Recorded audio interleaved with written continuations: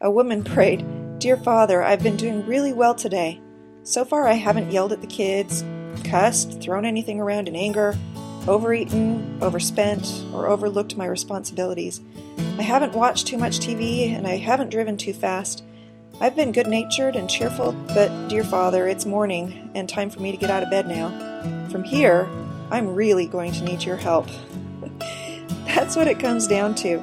If you choose to believe that somehow God makes up the difference between your efforts and what's required, then it's that very belief which puts you in the right state of mind to receive the blessing, even when you don't deserve it. In all honesty, none of us really deserve it. Only by the grace of God are we even breathing. So to reach our goals, what does He require? Do what you can, but you need not run faster than you have strength. This has been A Little Bit of Wisdom with Leslie Householder. Listen to her podcast and download her books free at ARareKindOfFaith.com.